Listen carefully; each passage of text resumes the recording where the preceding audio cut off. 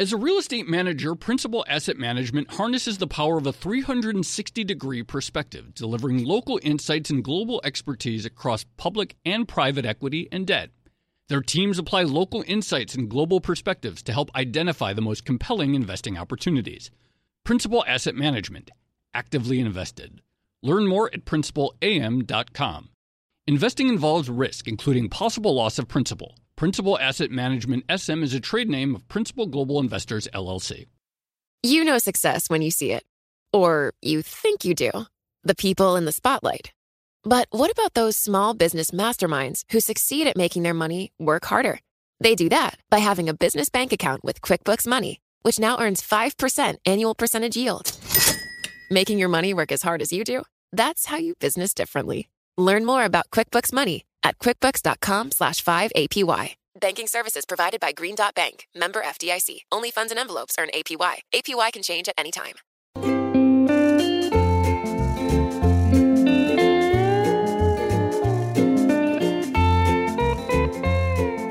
Hello and welcome to another episode of the Odd Lots podcast. I'm Joe Weisenthal. And I'm Tracy Alloway. So, Tracy, we have a lot of anniversaries coming up in terms of major financial news and events in financial history. Oh, yeah. Well, we have, let's see, the 10-year anniversary of the 2008 financial crisis. That's next year. But right. Even more importantly, I think we have the 30th anniversary of the movie Wall Street coming up in December. That's the one I'm the most excited about. Oh, that's the real anniversary. That's the big one. Yeah, I know.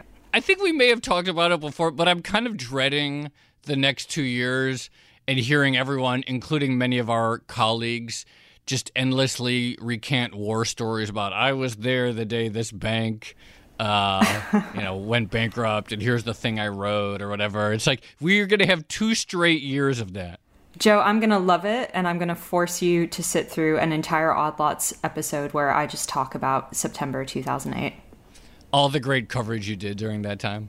Yeah, exactly. But besides the movie Wall Street and besides the financial crisis, we are at another really important 30-year anniversary. And, of course, that is the 30-year anniversary of the Black Monday crash in 1987. Ooh, has it been 30 years already? Can you believe that? We are old. We are old. You know, we think in our history is like, okay, there was this crash, the stock market fell a lot in a very short period of time, and then the stock market recovered, and then we kind of move on. But I think you would agree that there's a lot of fascinating stuff to unpack from this experience in terms of what it tells us about how markets work and how traders work and all kinds of stuff like that. Oh, yeah. People have been drawing lots of parallels to Black Monday recently, and I'm sure we can get into that later. But more importantly, I think there's a tendency as we get further and further away from these events to kind of forget about what a big deal they actually were at the time. And Black Monday in particular was huge for markets and led to some regulatory reform. But when you contrast it with what happened in 2008, it kind of seems like there was a fairly quick rebound. But, you know, right. The actual day, the actual event was just huge and full of drama. Not that I was there, but... No, but from what we understand, I don't recall it either. And not too much of a side. I was 7 years old at the time, but I don't remember it in the news. I mean, I was kind of aware of some stuff. Do you remember it? No, I was even younger. I thought you were going to tell me that you were trading futures at the time, no, or euro dollars or something. Okay, I was not. Anyway, I'm very excited about today's episode because we are going to be talking about someone who, unlike us, lived through Black Monday. He was an active trader. He still is active, but he was active during the crash, and he's known for having made crucial trades the day after that performed very well. So I think we're going to get a very rare perspective on this event today. This sounds amazing. I want to hear all the anecdotes. Me too. So without further ado, I want to bring in Blair Hall. He was the founder of Hall Trading Company in 1985, so just a couple of years before Black Monday. He's still active in proprietary trading. He has a firm called Ketchum Trading. He even has his an ETF that's based on his market timing. And he's featured in Black Monday Revisited, an oral history of the crash. It's put together by Richard Dewey. It's running in this month's issue of Bloomberg Markets magazine. It's really awesome. Amazing oral history. Piece also features Peter Borish, Michael Lewis, Jim Chanos, Nassim Taleb. Got to check it out.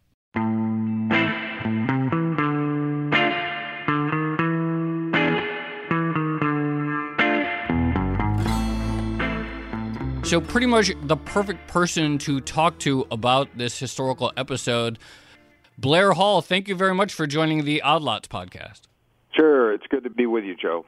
Tell us, first of all, I'm curious, what did you make of our intro? Do you think we characterized the events of 1987, or we basically sort of framed its historical context well? And can you tell us what you were doing at that time, career-wise and professionally, leading up to this big event? Well, first, I think it is an important time.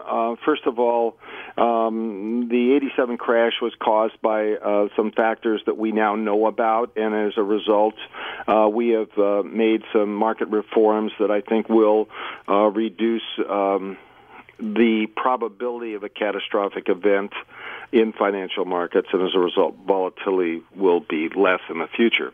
But it was a very crazy time. What happened is the market had gone through it was down 5% the previous week, and then it was down on Monday, and everybody knew that it would be down again on Tuesday, but we didn't know to what an extent it would be down. And there was an event called in portfolio insurance, or there was an activity called portfolio insurance that really exacerbated the crash and caused this extreme movement, all in just a couple days. Wait. We're going to dig into all of that. But before we do, what were you doing before 1987? Well, I was a market maker. Actually, I had been a blackjack player before then. I was a card counter in Las Vegas. I had bought a seat on the Pacific Stock Exchange, and then I had built a firm that had about 20 employees that were making markets in index options and futures and stocks. And so we had a presence on most of the major exchanges at that time. So, and one of the things we had is a screen that would automatically provide option quotes. We were one of the first people to automate the process of creating quotes as an options market maker. And I was on the Chicago Board of Options Exchange in the SPX pit, which had just been created. So that morning, Tuesday morning, that's where I was at that time as part of a firm. We had a firm of about 20 people at that time. So from what I remember, options were booming in the 1980s, right? And that was partially off the back of the creation of Black-Scholes or the discovery of Black-Scholes. Can you kind of walk us through what that market looked like, the day before Black Monday or Black Tuesday happened? Well, the Chicago Board of Options Exchange was the largest exchange at that time, although the American Stock Exchange existed along with the Pacific in Philadelphia. We were trading calls and puts on the S&P 500 in a pit, in open outcry at that time. Blair, there's so many things that I want to ask you, but I feel like I'm going to forget to ask you about this if I don't do it right now. But just briefly, tell us a little bit about the skill overlap between going from being a blackjack card counter to a stock trader. We talk about gambling a lot in various ways on this podcast, but I'd love to hear it from your perspective. What specifically is the skill set that sort of transcends both things? Well, there are two skills, really. One is dealing with risk and capital fluctuations. That's one skill. And then the second skill is working with a team. I was part of a team playing blackjack in Las Vegas. And so both of those skills, first of all, the capital fluctuations. Even though you have an advantage in any kind of a game or a marketplace, you will have capital fluctuations and capital drawdowns. You will go through bad periods. But you have to understand that you do have an edge in the long run and have faith in that. And you have to be able to withstand those losses and stay in there and keep operating in a rational and objective way throughout that time. So it's emotional. It's really learning to deal with your emotions is part of it. And the other part is that you need to be able to work with other people in a collaborative way. And that skill, of course, is very important also. And is this so that in the context of blackjack, so that the casinos don't recognize you as a card counter? Being recognized is another issue completely. No, that wouldn't be. It's just in terms of just working in a team. People that do significant things collaborate with others. Got it. So Joe always brings it back to either gambling or chess, usually. But just to stick to the theme, I mean, there is a link between gambling in Vegas, say, and Black-Scholes and Black Monday, right? Like, people talk about the Kelly criterion and Ed Thorpe and Merton Scholes. Can you kind of square that for us or give us the background? I always say it's getting an edge and staying in the game. Staying in the game is knowing how much money to put on the table at any one time. And if you lose half your bankroll or half your trading account, you must reduce your size of your positions by half. And so that relates to the Kelly criteria of knowing how much capital to put at risk at any one time and being able to adjust that as your capital either increases or decreases. Hey, let's go back to the events of Black Monday. So one thing I realized we didn't say is that how bad Black Monday was. If for people not familiar with it, the Dow fell over 20% in one day. Absolutely 508 points, famously.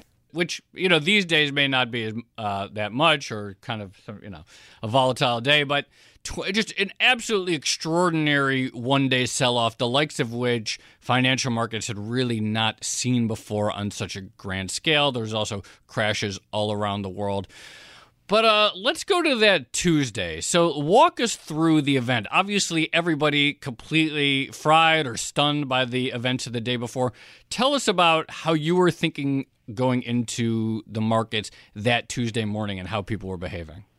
Well, we had screens that actually displayed our prices in the SPX pit at the Chicago Board of Options Exchange. And so these were prices that you allegedly could trade on. And in today's market, you can trade on them. In those days, they were representative quotes. And so we gave our best estimate of where volatility was. And I don't have the exact numbers here, but I think we were guessing that volatility would have risen from something like 20 to 40. But when implied volatility opened at 60, it was as the lead market maker in the SPX pit, we were essentially run over by orders. We could not respond fast enough to these, move our markets fast enough to even stay somewhat in the game. It was an extremely stressful time where everybody was fighting to get any kind of protection they could on the downside. So an open outcry pit, people are physically trading, right? Were you doing the hand signals and all of that? Oh, it's voice and hand signals, yes, both. So what was the atmosphere like then on that day? When there's an extreme move either way, there is usually and there was at that time there were a lot of people in the pits. And when I alluded to, I think earlier we talked about how later in the week, as actually people were so scared and the Fed had increased capital requirements, we actually there were fewer people in the pits later in the week. But that morning it was extremely chaotic and nobody knew what was going to happen. So what did markets do in the early hours of that Tuesday? And then what did you do in particular to sort of, spot an opportunity in the chaos? And why did you sense that there was an opportunity then? what happened is the market actually rallied Tuesday morning, but then it continued to sell off. And we suspect that was because of the portfolio insurance orders that had not been executed from the previous day. So the market had a steady decline.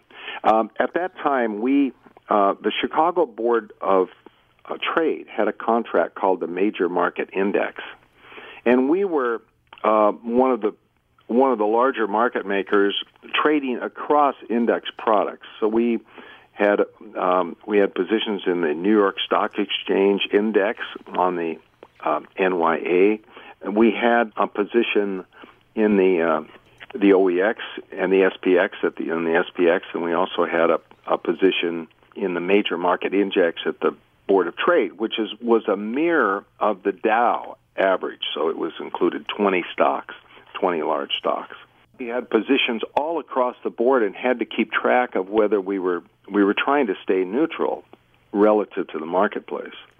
But the reason that I had to go over to the Major Market Index was that there were no brokers in the pit that could execute our orders, because the Chicago Mercantile and the Board of Trade had said you must have at least $100,000 in your account as a broker to execute orders for other people, and as a result, many brokers were excluded from participating, and there was no outside broker that could trade for us. Normally we went through a broker in that pit. But I happened to have the full Board of Trade seat, and so I could go over and personally trade. So even though I was the head of the firm at that time and would not normally be doing trading in one of those futures pits, I did go. I did walk across the street from the CBOE to the Board of Trade. You jumped in.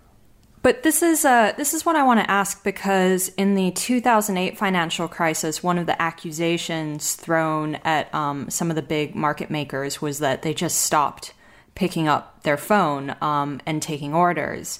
Was there any of that on Black Tuesday? I realized some people couldn't trade because they didn't have enough capital, but did anyone just kind of throw their hands up and walk away and say, this is too much? Yes, essentially, the specialists in New York were not picking up the phone. In Chicago, there was a pit, so there were those people that were there, and some of them would be quiet, and others would open their mouth. In fact, one of the things I actually learned from a colleague over at the Chicago Board of Options Exchange by the name of John Stafford. We had traded together, and one of the things that he did is he said that when somebody comes in with an order, you always respond to them, even if you can figure out what the price should be, because these are complicated options trades and futures trades. But you always respond to them. It may be with a ridiculous price, with an extremely wide market, but you always respond. So I was in the mode of always responding to, which sometimes can get you into trouble, but in this case it worked to my advantage. As a leading real estate manager, Principal Asset Management harnesses the power of a 360-degree perspective, delivering local insights and global expertise across public and private equity and debt. Our experienced teams are uniquely positioned to uncover compelling opportunities in today's market, giving our clients an exclusive advantage. Principal Asset Management actively invested. Learn more at principalam.com. Investing involves risk, including possible loss of principal. Principal Asset Management SM is a trade name of Principal Global Investors, LLC.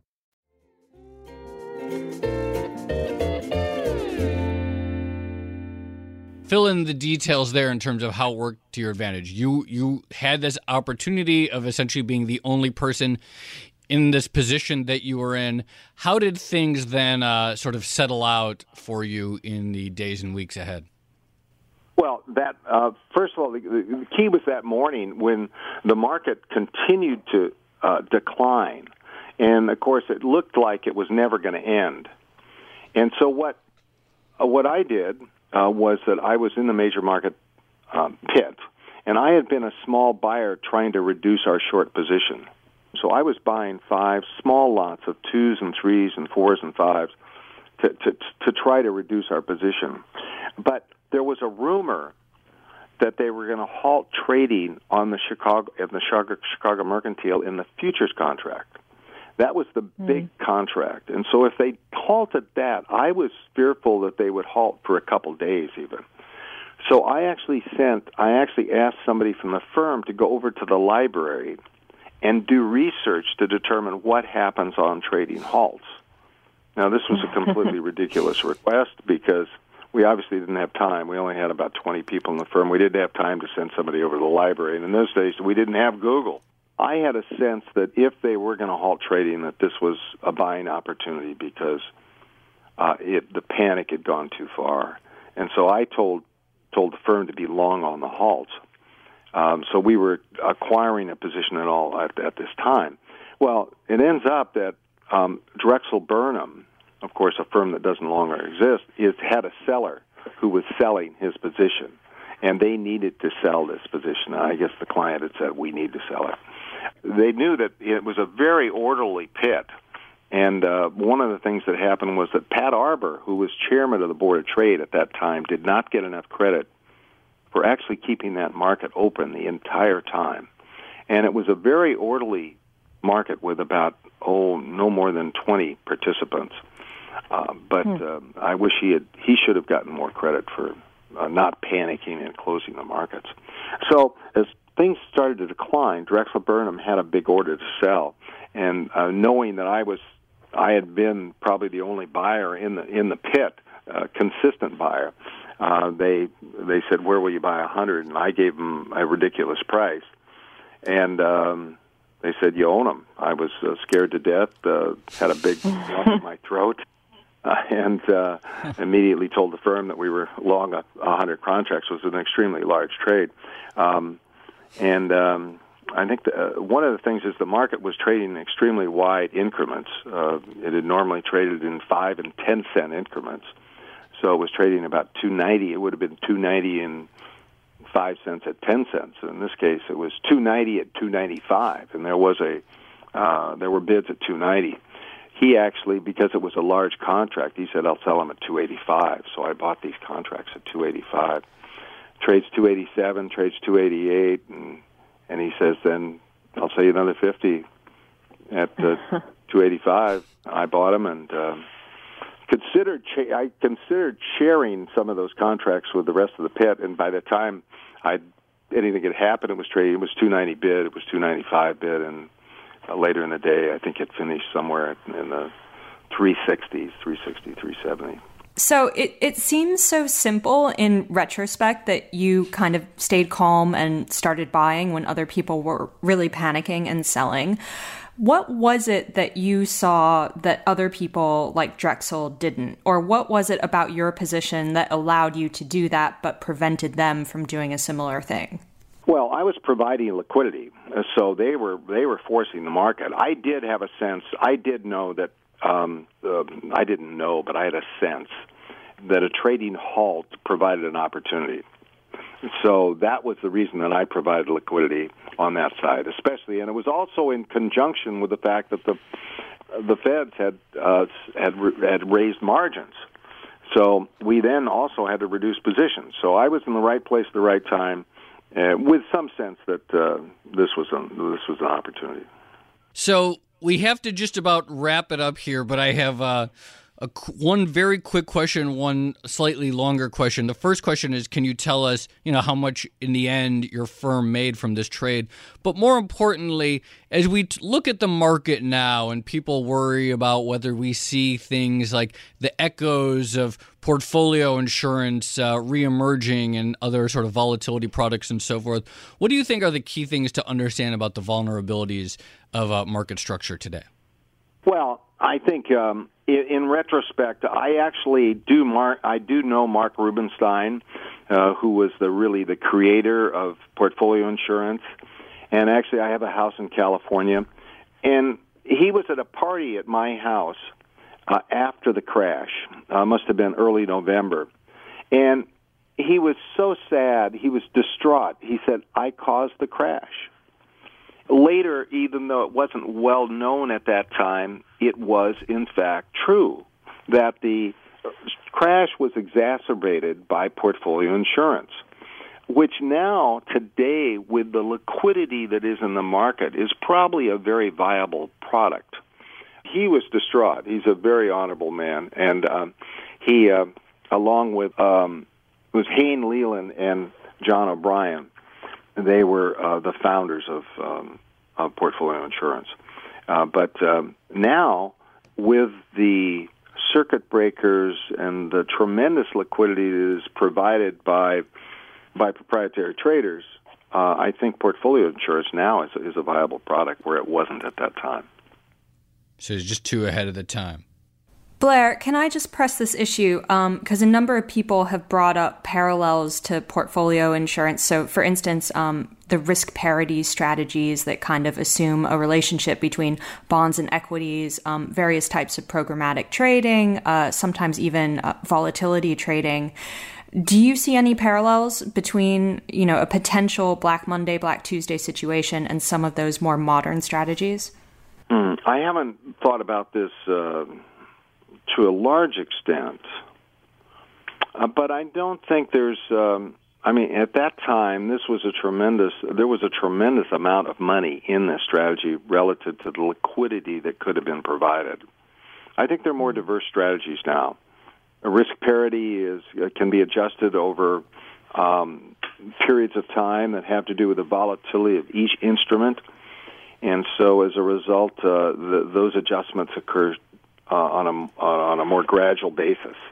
I don't see one strategy that is overwhelming the others, and so with the circuit breakers that we have in place, I think that's and the market structure has caused really this decline in volatility. We're at historic lows in volatility. I find it interesting the press that says that we're in crazy times. We're not. We're in a very stable times from a volatility standpoint at this point in time. From our perspective in the press, we might even say it's too stable. We need more interesting stories. Blair Hall is fascinating to talk to. Great to get your perspective. Love hearing the stories of the sort of different era of trading. Really appreciate you coming on. My pleasure.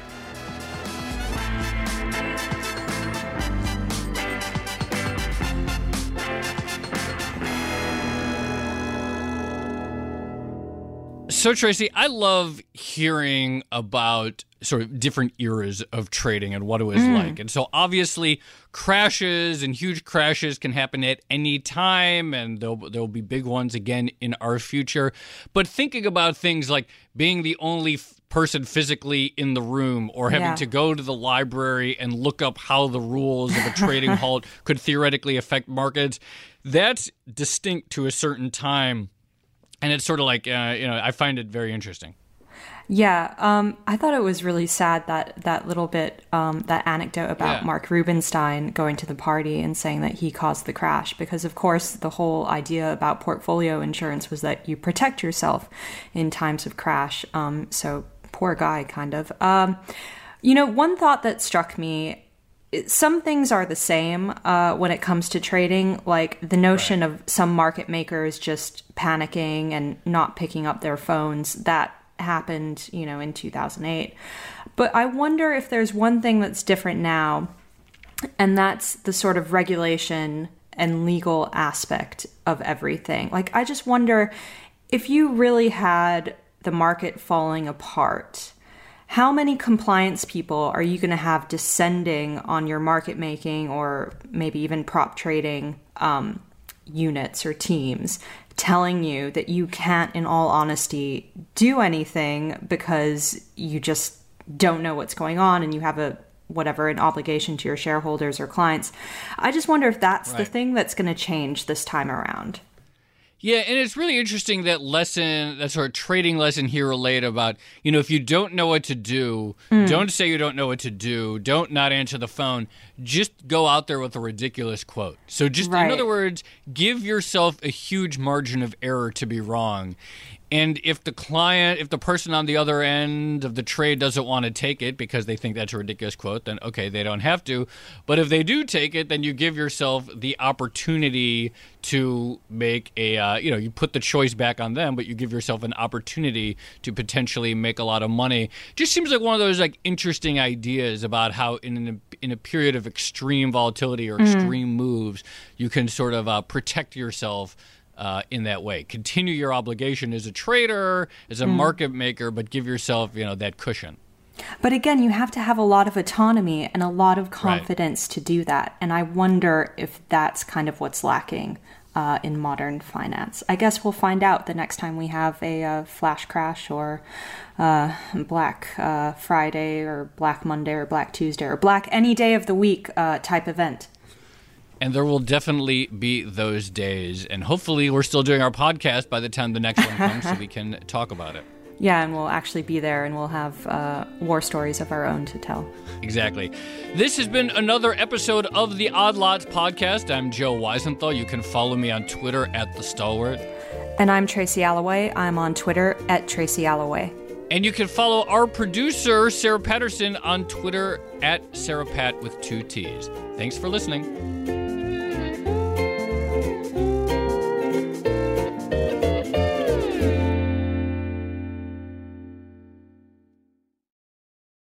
Hey there, it's Joe Weisenthal. And Tracy Alloway. And we are the co-hosts of the Odd Lots podcast. And we want to tell you about a new podcast here at Bloomberg we're really excited about. Money Stuff, the podcast. That's right. Friend of the pod, Matt Levine, is teaming up with our other friend and Bloomberg TV host, Katie Greifeld, to bring the Money Stuff newsletter to life. Every Friday, Matt and Katie will dive into all the Wall Street finance and other things that make Matt's newsletter such a hit. You can listen to Money Stuff, the podcast on Apple Podcasts, Spotify, or wherever you get your podcasts.